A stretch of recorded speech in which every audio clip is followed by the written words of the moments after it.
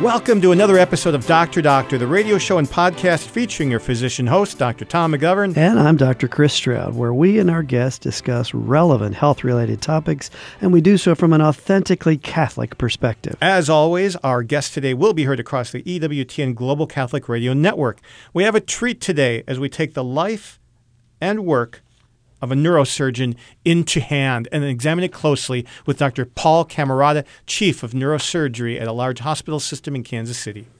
Tom, this show represents our first and what I hope is a long series about Catholic physicians, how those physicians selected their specialties, what led them to the decision to be that kind of doctor, what was the training like for them, what's it like to walk a mile in that particular doctor's shoes. Take, for instance, neurosurgery, our guest. I thought I wanted to be a neurosurgeon until I found out those are some of the smartest guys in the room.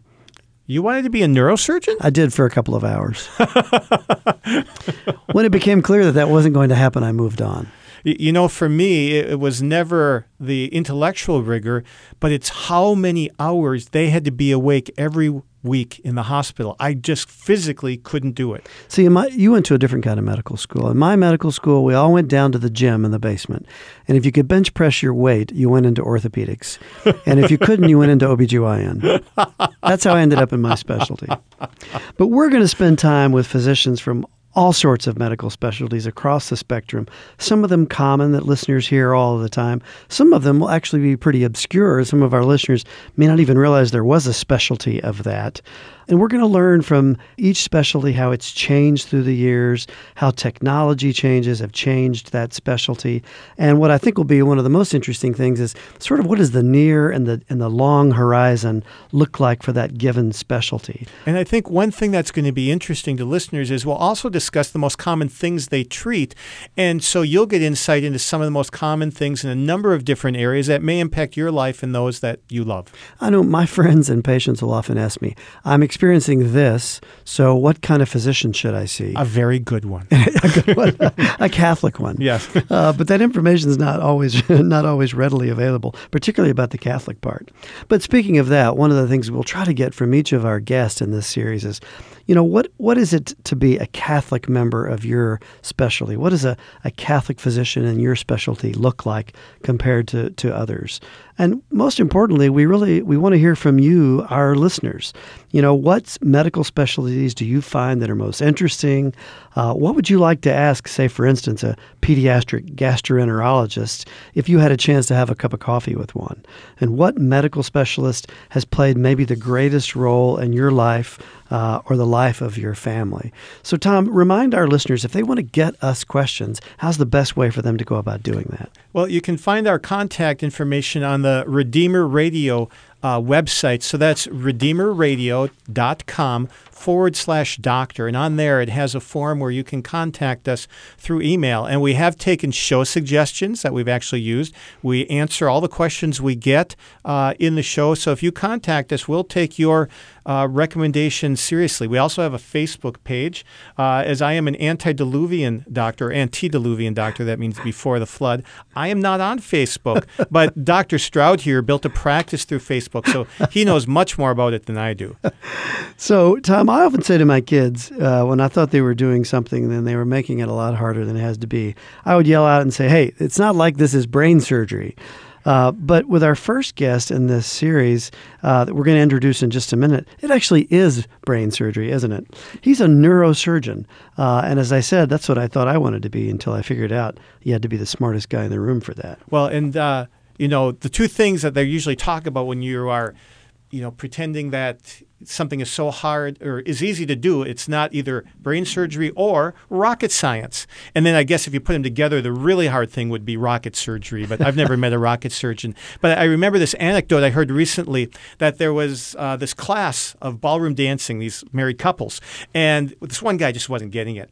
And the head teacher said to him, look, dude, this isn't rocket science. And the guy immediately looked at him and said, you are absolutely right that it's not rocket science. I am a rocket scientist, and this is much more difficult. So things that are difficult for us really vary. You know, brain surgery to someone who's trained in it isn't a big deal versus somebody with two left feet, for instance. Yeah, so what do neurosurgeons or brain surgeons do? And it's not really fair to call them brain surgeons because some neurosurgeons don't operate on the brain at all. But in general, neurosurgeons diagnose and assess and perform surgical procedures to treat all kinds of disorders of and damage to the nervous system, whether that's inside the brain or outside of the brain. So they work on the central nervous system, the brain, and they work on the spinal cord, and they work in the peripheral nervous system. Which surprised me. I found out that one of my classmates from medical school, who must have an incredible tolerance for pain, did 2 residencies. He did orthopedics, then he did neurosurgery, and he specializes in surgery of the peripheral nerves, the nerves beyond the spinal cord. I didn't know there was such a thing. Sounds like he had too much free time on his hands to me. Oh, my goodness. So in the United States, neurosurgery is a pretty competitive specialty, and it represents really less than 1%, closer to 0.5% of all practicing physicians in the country. There's about 3,689 neurosurgeons in the U.S. to treat our population of about 300 million. So interestingly, that's about 1 neurosurgeon for every 84,000 people. So there's not many of these guys and gals just walking around. No. I wonder why that might be the case. It is grueling, and we're going to hear about that from Paul Camarada. But only about 160 neurosurgeons every year graduate. And just thinking of my specialty in dermatology, which is small, we're about 1%. They're about 0.5%, and we have about 320 graduate a year. So there are half as many neurosurgeons, and believe me, they put in a whole lot more hours in the hospital. And those numbers are going down, too. Fewer neurosurgeons are finishing their residencies. They start them, they change to something else. The time commitment is excessive compared to other medical specialties. So it involves college, of course, and then 4 years of medical school, and then a minimum of 7 years of training following medical school and residency. But most neurosurgeons go on and pursue fellowships, which are additional years after those 7 years after medical school. Like our guest tonight is a vascular neurosurgeon. Yeah, amazing. I can't wait to hear more from him. And he actually has a family. I wonder, how do these guys have time to have families? Yeah, and let's face it, it's a pretty stressful job that just isn't for everyone. More fun facts. We're experiencing an aging as a country of the neurosurgical workforce. Almost half of the neurosurgeons are 55 years or older. Now, frankly, Wow. I find that to be rather young, since that's a year younger than I. But from a workforce perspective, if half of the physicians are starting into their 5th and 6th decades, that poses or could pose a problem for the future. And young men and women are not exactly flocking to neurosurgery as a career. Neurosurgery practices have been around for a long time. I think it's pretty interesting from a historical perspective. It's been said that the Incas performed a procedure known as, and we'll have to ask our guest about this, trepanation, which is just a genteel way to say they drilled holes in people's skull to let evil spirits out or to treat hematomas and things like this. And that was done as early as 4,000 years ago. How did they even know to do it? Now, if they were treating a bleed on the brain, that is curative. We still do it that way, but with Yes. better anesthesia. Yes. Can you imagine that patient-physician conversation 4,000 years ago? Hold still. I'm going to punch a hole in your head. Trust me, I'm a doctor. Not so much. I'm not so sure it would work that well. So a couple of famous neurosurgeons, and we've actually mentioned Dr. Harvey Cushing on our show before because he discovered, as you might guess, Cushing's disease. But really a more contemporary, pretty famous neurosurgeon is Dr. Ben Carson. He's currently the Secretary of Housing and Urban Development and was a previous presidential candidate. He's one of the more really, you might say, Hollywood neurosurgeons out there. He's actually a pediatric neurosurgeon, so he did additional training after his neurosurgery residency, studying conditions that affect children. And he became very famous by being the first neurosurgeon to successfully separate conjoined twins joined at the back of the head. And he actually also performed the very first neural surgical procedure on a fetus still inside the mother's womb, among some other pretty And if exciting you want to things. watch, there's a great movie about that surgery for craniopagus twins where they were connected at the brain. It's called Gifted Hands. and about his life. And it's beautiful, showing that when he was younger, growing up with a single mother and a brother, they were allowed to watch one TV show a week. And the TV show was at the time College Quiz Bowl. Was College Bowl. He and his brother. And they were at the top of their classes, studied hard, even though their mother could not read. Wow. When they were going to school. Yeah, his story of sort of self-reliance and incredible hard work is really motivating for anybody. And just how he figured out how to safely separate these twins so they could live lives individually when it had been tried multiple times before unsuccessfully. It's a heartwarming story and shows the human side of a justly famous neurosurgeon. You know, it's a tough life, as I think our guest will point out. I remember when I was in residency at the University of Virginia, the neurosurgery residency program there, they liked to brag that a resident had never made it through their program and remained married. They seemed to think that that was a badge of courage, that your marriage fall apart during the training part of your career. I hope it's different that way back at UVA. Haven't been back in many years. I don't know. What an awful measure of success or commitment. So now we've got everybody's attention focused on brain surgeons. It seems like an appropriate time to move on to our medical trivia question of the night, don't you think? Which will, unsurprisingly, deal with neurosurgeons. So this one is under the category, if you're playing Jeopardy at home, of 1960s television series. So what early medical television series featured a neurosurgeon and had an opening scene that included a hand writing 5 symbols on a chalkboard? For you young people that don't know what a chalkboard is, ask your parents. But on the chalkboard, these 5 symbols represented man, woman, birth, death, and infinity. What was the name of the show, which was also the name of the neurosurgeon? You're going to have to wait till the end of the show to find out, but be back with us after this break with Dr. Paul Camerata, a real-life, living and breathing neurosurgeon, here on Dr. Doctor from the stations of Redeemer Radio. And we're back with our special guest today, who's Dr. Paul Camerata. He's professor and chairman of the Department of Neurosurgery at the University of Kansas Medical Center. He has many interests: cerebrovascular neurosurgery, brain tumors, surgery for epilepsy, surgery for the base of the skull, and spine surgery. He did his undergrad work at Stanford Medical School at University of Kansas, a residency, University of Minnesota, and then a fellowship also in Minnesota, cerebrovascular and skull-based surgery. He has 3 children, oversees Catholic Medical Association outreach to medical students in Kansas City, and is very active with the March for Life annually. Dr. Paul Camerata, thank you for being with us again on Dr. Doctor.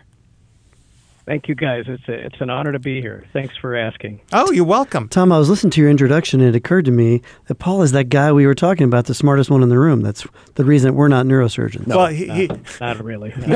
Just a carpenter, right, Paul? That leaves the engine running. That's it. That's what you actually said, I think, on the last show where we interviewed you on the on the mind brain. We remember a few things. So anyway, to me, neurosurgery was always the most grueling possible medical specialty somebody could choose. What is it that led you to make that profound commitment to go into neurosurgery?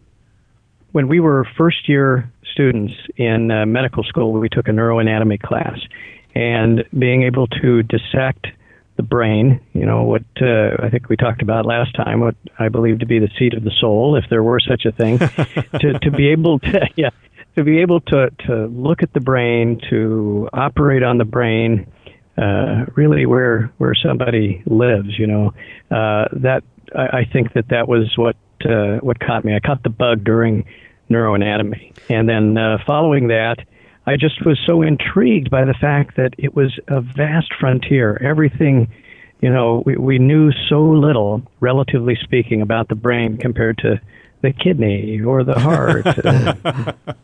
Now, Paul, I always wonder, and I think about my own specialty selection. It sounds like the content of the specialty sort of grabbed you. What role did mentors or professors that were also in neurosurgery, how did that play a part in your decision? Well, that was huge. Back in those days, we had clinical correlations where the professor would get up with a patient, in front of the class. Good. You remember that?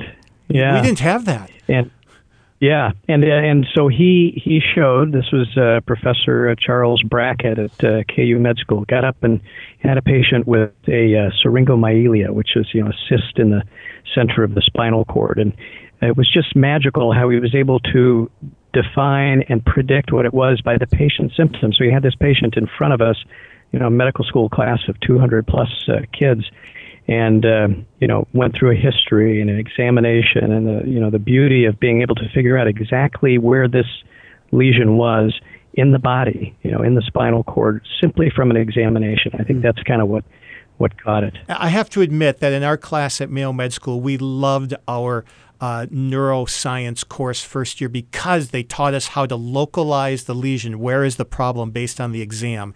And that was fascinating, I have to admit. But you took it several steps further. So what was your training like after medical school?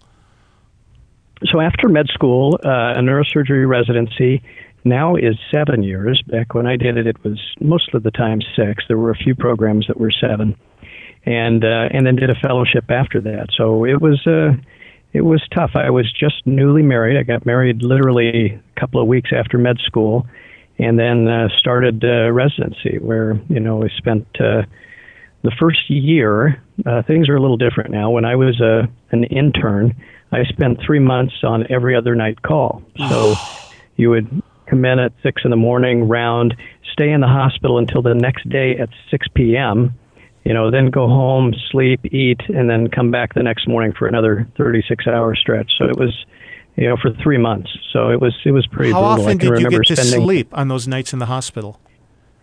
So we did get some sleep, and I'd say we would get a few hours probably in between a whole bunch of awakenings and phone calls on the beeper. I can remember spending Christmas Eve a couple of times during that stretch with my wife in the hospital. We had our call rooms, and we put up a little Christmas tree and nativity set in one of the rooms. Oh my gosh! I'm old enough to remember that. At the University of Virginia where I trained, Paul, and I'm sure you had the same adage that was cast about. But the only thing wrong with every other night call was you missed 50% of the good nights.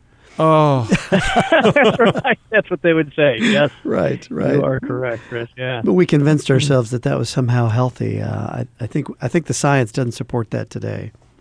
No, not at all. And fortunately, we've made some positive changes in that regard, and things are a little better. But thinking about it, it sure seems like neurosurgery requires sort of this uber level of commitment, not unlike being a virtuoso pianist or a concert violinist, that it would be all-consuming.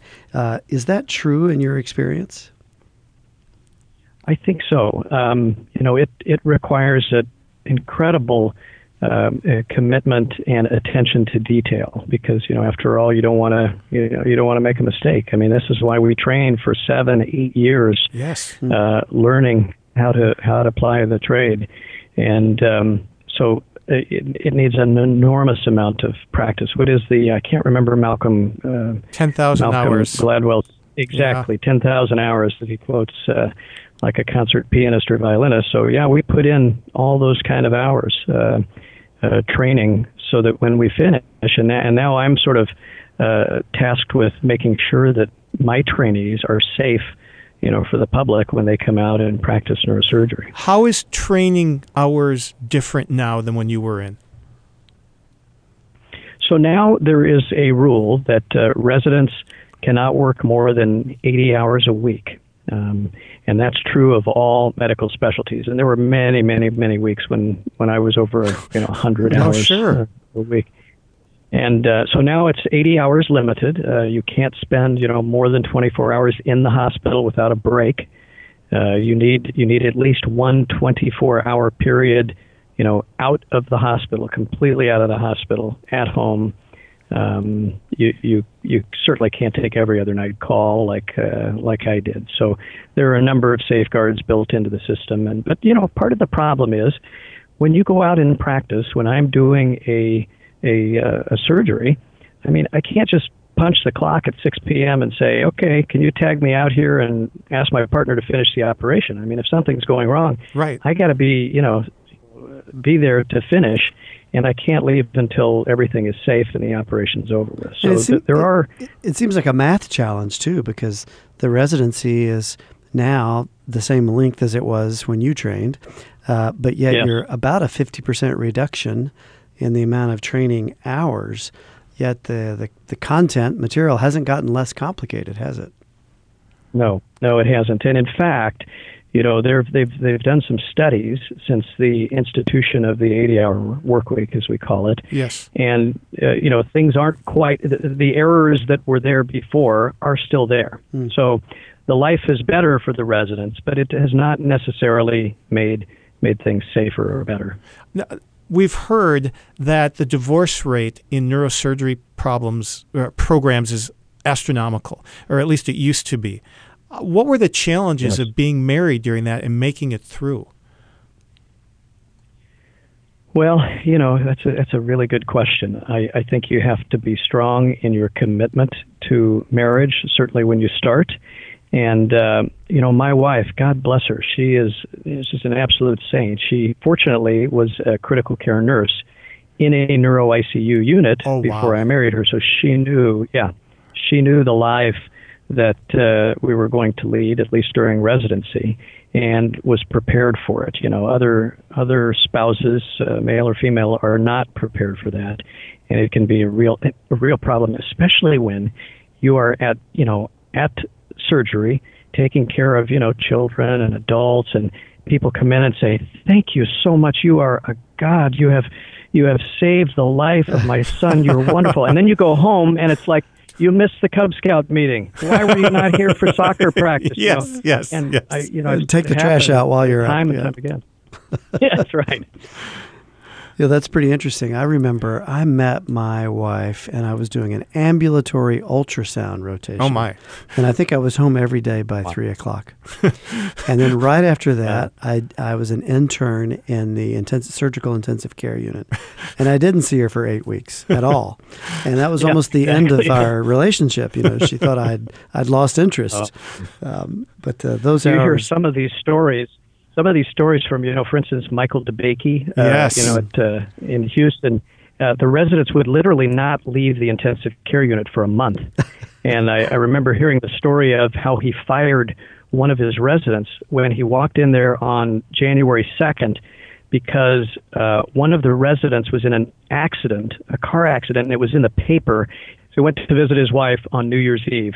Perhaps it was Christmas Eve, and he literally was in a car accident. It was in the paper the next day, and when DeBakey showed up a couple of days later, he said, "You're fired. I saw you left the hospital. Sorry, you broke the rules." Wow. I heard he also fired a resident. I heard the story. It was 6 months at a time he had to be up there, and his wife was having a baby and wouldn't let him leave the floor to go.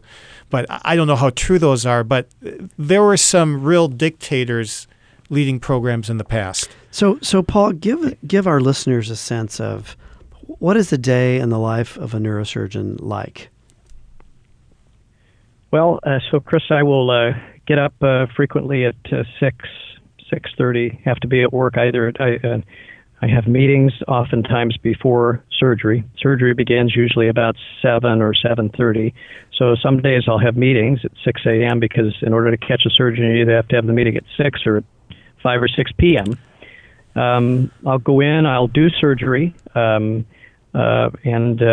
from probably 7:30 or 8 until 3 or 4, I'll come back to the office, answer emails, letters, etc., round with the residents and or my nurse practitioners, and then usually get home around 7-ish or so at night. And then other days, I see one day a week, I see patients in the office where I'll see perhaps 30 patients or 35 patients all day. But most days are in the operating room. And, when I'm on call, which happens every 3 or 4 weeks, I will be, I have a pager or a cell phone that where I get text messages, and I may have to go in at 2 o'clock in the morning and take care of somebody with a bad head injury or a bleed in the brain or something like that.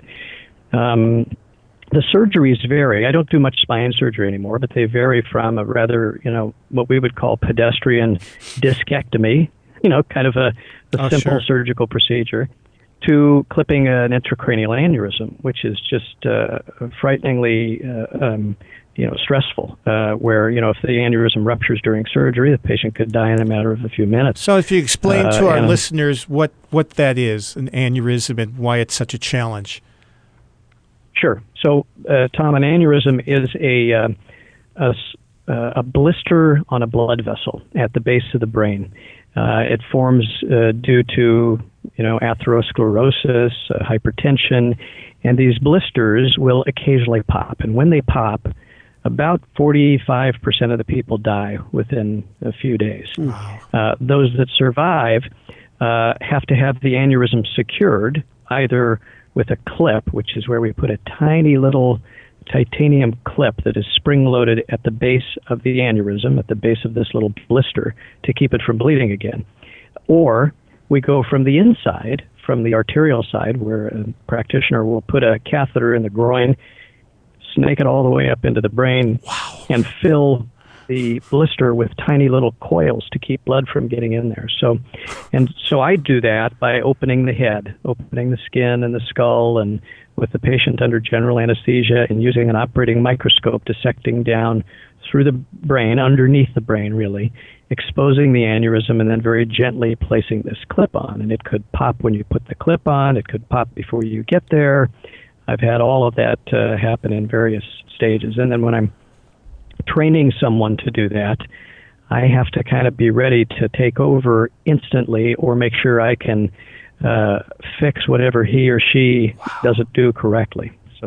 So when you're doing this procedure on the base of the brain, what physical position is the patient in that you can be doing this? Because I'm imagining you being like Michelangelo working on the ceiling of the Sistine Chapel, and that's not a very comfortable position to work in. No. So the person is supine, meaning on their back on the operating table, with the head in a frame, so to speak. So it's a 3-point pin fixation that once the person goes to sleep, we put their head in this rigid frame and make sure it doesn't move whatsoever. And then we clip a little bit of hair and then start going in. So are you working up? Are you working in front of you? Are you working beneath you? Yes, good question. I am sitting during most of these cases in a chair, and I have sometimes an armrest on each side of the chair, and am gently, when I'm under the microscope, I want to make sure that my arms are supported and that I, have very delicate movements, that I don't get bumped. I'm working through a microscope that costs as much as my house. I mean, it's an expensive piece of equipment in every operating room. And is the surface you're working on, is it like vertically oriented in front of you? Is it an angle? Is it horizontal? The base of the brain? Usually horizontal. Yeah, so we'll turn the head perhaps 45 degrees from, if the patient were laying supine with the head looking straight up. To get to most aneurysms, we'll turn the head 45 degrees or so and then angle it down a little bit towards the floor. Okay, that makes sense. And you really operate about 4 days a week? Not anymore. I used to, but as an administrator, as the head of the department, I've had to take more time for, meetings, administrative issues. My true love is taking care of patients and teaching. But I have to do, unfortunately, or fortunately, other things to kind of move the program forward. So, Paul, it'd be fair to say that you're an academic neurosurgeon. How would your life that you've just described it differ from a private practice neurosurgeon that our listeners might encounter in Middle America? Sure.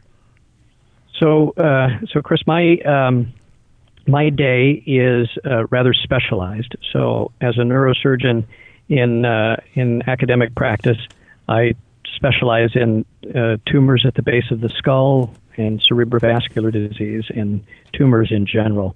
So I'm a very kind of niche practice. In addition, I have to train residents, so I will have assistants with me during the case. Now, a practitioner in private practice will have assistants as well, usually PAs, nurse practitioners, but I will have a resident that I'm teaching how to do it. So the case may take a little longer because I'm saying, okay, here is the way you do this, and I gently show them how to do things so that it's like an apprenticeship, as you know. When you start out, you really don't do much, and when you finish, a few months before you finish, I have to make sure that surgeon is able to do everything. Otherwise, I can't certify him as being able to go into the public. So that takes a particular amount of time. I also teach medical students, so I spend a certain number of hours every month teaching both first and second year medical students, and then students in the later years. And I have to sort of run a department. I have research physicians that work with us, and a number of other physicians in various specialties. Paul, we're going to take a break right now, but when we come back, I want to talk about how being a Catholic makes a difference in how you practice medicine. And we'll be back shortly after the break here on Dr. Doctor. Abortion, pornography, embryonic stem cell research, corporate contributions to Planned Parenthood. Do you invest in companies that are engaged in these practices? The Ave Maria Mutual Funds do not, and their investment portfolios reflect that. Ave Maria Mutual Funds are managed to conform to pro-life and pro-family values. Long-term investors can invest in the no-load Ave Maria Mutual Funds. You can learn more about the Ave Maria Mutual Funds today at 866-AVE-MARIA or visit AveMariaFunds.com. We're back with Dr. Paul Camarata talking about the mysteries of the Catholic neurosurgeon and neurosurgery. And since we inserted that word Catholic there, Paul, I'm wondering, how does being Catholic affect how you practice neurosurgery? Well, that's a good question.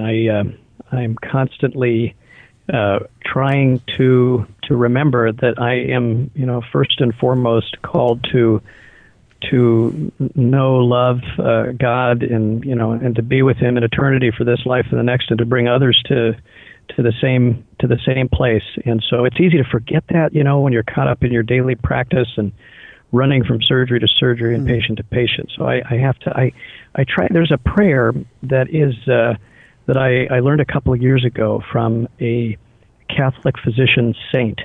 It's a saint that nobody here, has heard of. Very few people have heard of. He's an Italian, and his name is Saint Riccardo Pampuri, Pampuri. Anyway, he was a physician. I learned about him. Tom, you'd be interested to know. I saw a statue of him in a church in Rochester. So Rochester, Minnesota? Where? Yeah, is it St. John the Evangelist? Is that the name of the church? That's the church there? right next to the Mayo building. Yeah, it's where I used to go to daily mass at 5 o'clock on days when I could. Yeah, so the pastor there, who used to be the pastor, I think he still is, had a miraculous healing from prostate cancer after he prayed to this saint. And so he put a statue, actually Monsignor Luigi Giussani of Communion and Liberation gave him this statue. And so he put it in the back of church. So that's how I learned about him.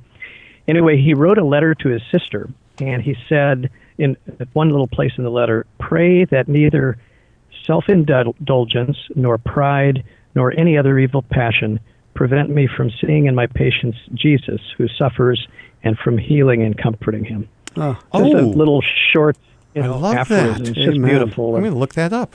Yeah, that's beautiful. Yeah. And you pray that when during the day? I usually pray it before I scrub on a particular on any surgery. So I'll as I'm going in, because our tendency is, especially I think I mentioned last time I'm a carpenter, you just kind of go in, you look at the head, and you just get to work. But it's you got to see past that and see that this is Jesus. That you see somebody in the middle of the night who's a drug addict and got involved in an altercation, and they have a bad head injury, and it's like, well, this is Jesus. I can't let pride or self-indulgence or anything keep me from seeing that this is Jesus and trying to heal him.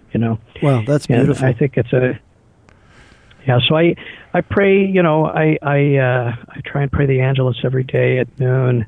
I try and go to Mass every day, and with my schedule, that takes you got to basically start. My spiritual director says every weekend I get together and I literally look at the week and I say, okay, Mass at 6:30 at this church on Monday. Tuesday, Mass at 6:30 p.m. at this church, because my schedule starts early, whatever. So I try to do it. I don't succeed by any means every week, but I get it on the schedule at least. Somebody says, you put time on your schedule for the most mundane things. Can you not put time on your schedule to pray or to meet Jesus in the Eucharist? Yes. So I try and do that. Well, Paul, and thank you. I could tell you what. Thank you very much for making Tom and I feel like lazy sots. No. Speak for yourself. So I try. I have there's the app, the Mass Times app. You can literally. Yes, it is I great. know what time every Mass is everywhere in the city, the latest and the earliest, and where you can make it at, from work, etc. Now, I'm also blessed in that my kids are out of the house; they're not here, and so I don't have to be back at a soccer game at 5 p.m. or something like that. And I'll ask my wife, hey, is it okay if I drop down to the Little Sisters of the Lamb for 6:30 Mass this evening? I'll be home at 8. She'll generally say okay, and that's that. So Paul, present company excluded, but it could be said that surgeons often have a pretty healthy ego. How do you reconcile maybe some of your colleagues who are perhaps not quite as heaven-minded as you? What does that look like in your collegial interactions? Well, it's a really good question, and I'm not exempt from that at all. I mean, we're all prideful, and to do what we do, taking care of patients, even as a neurosurgeon, you've got to have some confidence to deal with these serious problems. Otherwise, you would never tackle them in the first place. So. But it gets out of hand very easily. Like I told you, you're constantly being told at work, you've saved my son, you've saved my daughter. You're very, but you got to have some humility. I know that many of my colleagues are, that's a virtue that we don't share. So I'm giving a talk I was elected president of an organization in neurosurgery, and I'm preparing my presidential address, and it's going to be something about the virtue of humility and how to. Outstanding. Good for you. We'll see how that's going to be received. I don't know. Oh, Paul. So, Paul, in neurosurgery, what are the greatest ethical challenges facing you today?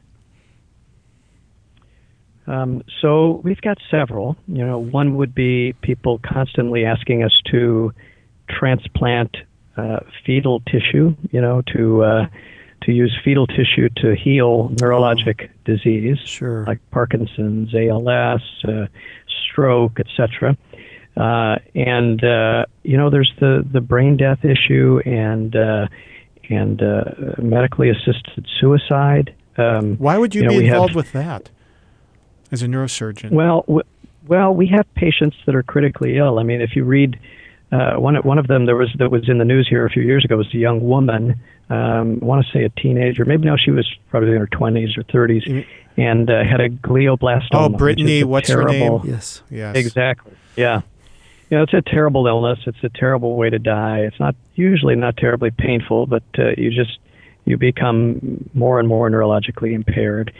And so, I do have patients that, will ask for assistance. They've never asked me, up front, but I'm sure you hear of somebody that goes home and hospice was called and they started giving them, pain, and within 2 days of starting the morphine, they're dead. And it's like, well, it's a slippery slope, Yes. I had a person once who was a C2 quad. What that means is a spinal cord injury at the highest place in the spinal cord where you barely have any breathing left and you can't move your arms or legs. And this poor gentleman was in his 70s or 80s, and his sisters discussed this with the palliative care team, and they took him off all food, nutrition, everything. And we're in a room with them, and I walked in one day and I said, well, where's the IV? You can't let your brother starve. I didn't say it in front of him, but I was just flabbergasted at what goes on sometimes out of your eyesight in patients that you had been caring for. So it's very important that we do things like get young physicians, medical students trained ethically, like the Catholic Med Student Boot Camp and in Mundelein and Yes. some of the other things that the CMA is doing. And so as a local group, we have a local Catholic Medical Association group at KU and University of Missouri, Kansas City, which is also here. We get together and talk about these things. Yeah. So what is your view on brain death? Is that something that you test for yourself on patients? So, yeah, good question. So for me, it used to be, so to speak, a no-brainer. I mean, yeah. So the brain death criteria were established many years ago by the Harvard group back in the 80s, I think it was. Oh, in the 80s, okay. Yeah, 68. Yeah. No, I think you're right. I think it was 68, and then affirmed a few years later. But they, the irreversible loss of all brainstem reflexes and cortical activity and wake activity, etc. And once that is determined, irreversible, the name brain death has come to describe this. However, if you talk to some ethicists, in particular, Father Nicanor Austriaco from Father Providence. Yeah, we know him. He's been on the show twice. Yeah, fabulous guy. Yeah, so he's written a couple of really salient articles with Aquinas, Aristotle. You look back at their definition of, death, the separation of the soul from the body. And when does that happen? Well, when the body loses its integrity is kind of the strict definition, its bodily integrity. And people who are brain dead, as long as oxygen is provided and their heart continues beating, they don't really lose their bodily integrity. In fact, Father Nicanor Austriaco wrote that article about, I can't remember the young woman's name, but, that the brain was the size of a plum after many years on the ventilator, but the body was completely, integral and had not, begun to deteriorate or move toward entropy or toward separation, So is there really such a thing as brain death? I mean, that's a really good question. And should we be, it would revolutionize or change completely our, or should we have a criteria that is not called brain death, but that is called irreversible fatal brain injury?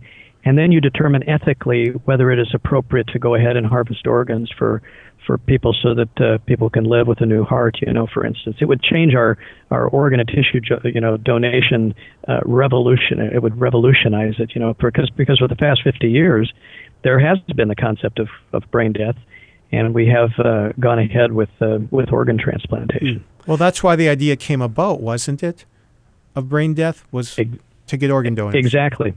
Was to get organ donors, yeah.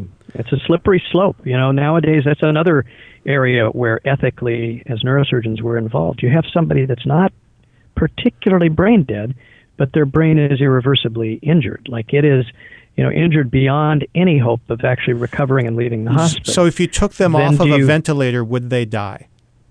Exactly. Every single one of these patients? Is that the case? Well, so that's the question. And nowadays we don't, harvest the organs until they die. What'll happen is they'll take them off the ventilator, predicting that within, a few minutes to a few hours they will die, and they will sometimes go right down to the holding area before surgery, wait until death occurs, and then rush into the operating room to harvest the organs, because if you wait too long, obviously the kidneys and the heart suffers so much ischemia they can't be used. And so the question is, do you take them before they die? And that is a real sticky point. Ooh. Well, listening to you, I'm glad that there are medical students that are learning these things from you and not from other people. Tom and I have had a chance to talk to medical students from all different walks of life. What have you seen, if anything, that's different today in medical students versus maybe earlier in your career with medical students and some of these difficult issues? Well, that's a really good question. There are polarization, I should say. There's quite a bit of polarization. I see, I spend a lot of time with the Catholic med students, but we have a group here called Jayhawks for Life, and they'll put out a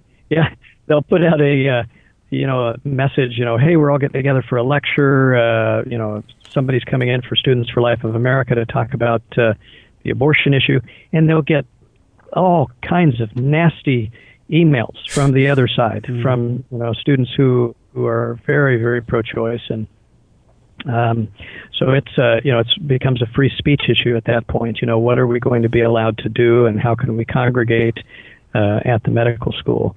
But it's been predicted for the past, I don't know how many years, as medicine has changed, that fewer and fewer people are going to want to go into medicine. I really don't see that. I mean, these kids are profoundly, inspired to help others, regardless of how much they're going to be paid. Really are, just a virtuous group of young men and women who really want to do the right thing, in my opinion. Well, that's certainly comforting. In the 2 minutes or so that we have left, what does the future of neurosurgery as a specialty look like if we, sort of near term and long term? What does that look like from your perspective? Well, things are becoming much more minimally invasive. So the old, story or a picture of a surgeon, cracking the head open with a saw. I mean, well, we still do that, but the future is becoming much more minimally invasive. We are taking, catheters through the arteries to cure almost all aneurysms now without opening the head. Wow. We are curing epilepsy and brain tumors now with minimally invasive laser procedures just through a tiny opening in the skull. And one of the most amazing things that we're beginning to use is something called focused ultrasound, where literally you can lesion the brain, you can treat tumors, and maybe even in the future treat Alzheimer's disease. They're beginning trials for that using a incisionless surgery. It's basically a focused ultrasound probes that we place over the scalp, and using an MRI guided technology can literally focus the ultrasound in various places to treat lesions. It's really fascinating. That's incredible. That is remarkable. Well, God is good. And if somebody wants to learn more about neurosurgery and their advances and whether or not this Catholic medical student should go into it, are there any good resources you recommend? Yes. So probably the biggest resource that we have is an organization, our national organization called the American Association of Neurological Surgery, AANS.org. And it has a lot of information for patients and a lot of different publications that you can look at. Another organization, another one of our national organizations would be CNS.org, the Congress of Neurological Surgeons. So AANS.org and CNS.org are our two major societies concerned with education. There's a lot of public information there. Paul Camarati, it's been a true joy to have you with us here on Dr. Doctor. Thanks for being with us. I suspect we'll have you on again for one of your good areas of expertise. Tom and Chris, you guys do an amazing service. Thank you so much for everything on Dr. Doctor, and thanks for being invited. Thank you, and God bless. Welcome back to Dr. Doctor from the studios of Redeemer Radio, and it is time, once again, for the answer to our medical trivia question. And this one was that Jeopardy category, 1960s television. So what early medical television series featured a neurosurgeon that had an opening scene that included a hand, not with a body, just the hand, writing 5 symbols on a chalkboard representing man, woman, birth, death, and infinity? It's not Marcus Welby. It's not, although that's the answer to a different trivia question. But this show was Ben Casey. It aired from 1961 to 1966, and he was, he portrayed a neurosurgeon. So this probably got people thinking about, brain surgeons. It's like, these guys are incredible. And they were almost all men. There are some women that do it. But like Paul said, it's like being a concert pianist or violinist. I mean, you devote your entire life to it. I remember reading, and it might have been in Malcolm Gladwell's book that Paul referred to, that somebody went up to, I think it was Itzhak Perlman, and said, I would give up everything to play like you.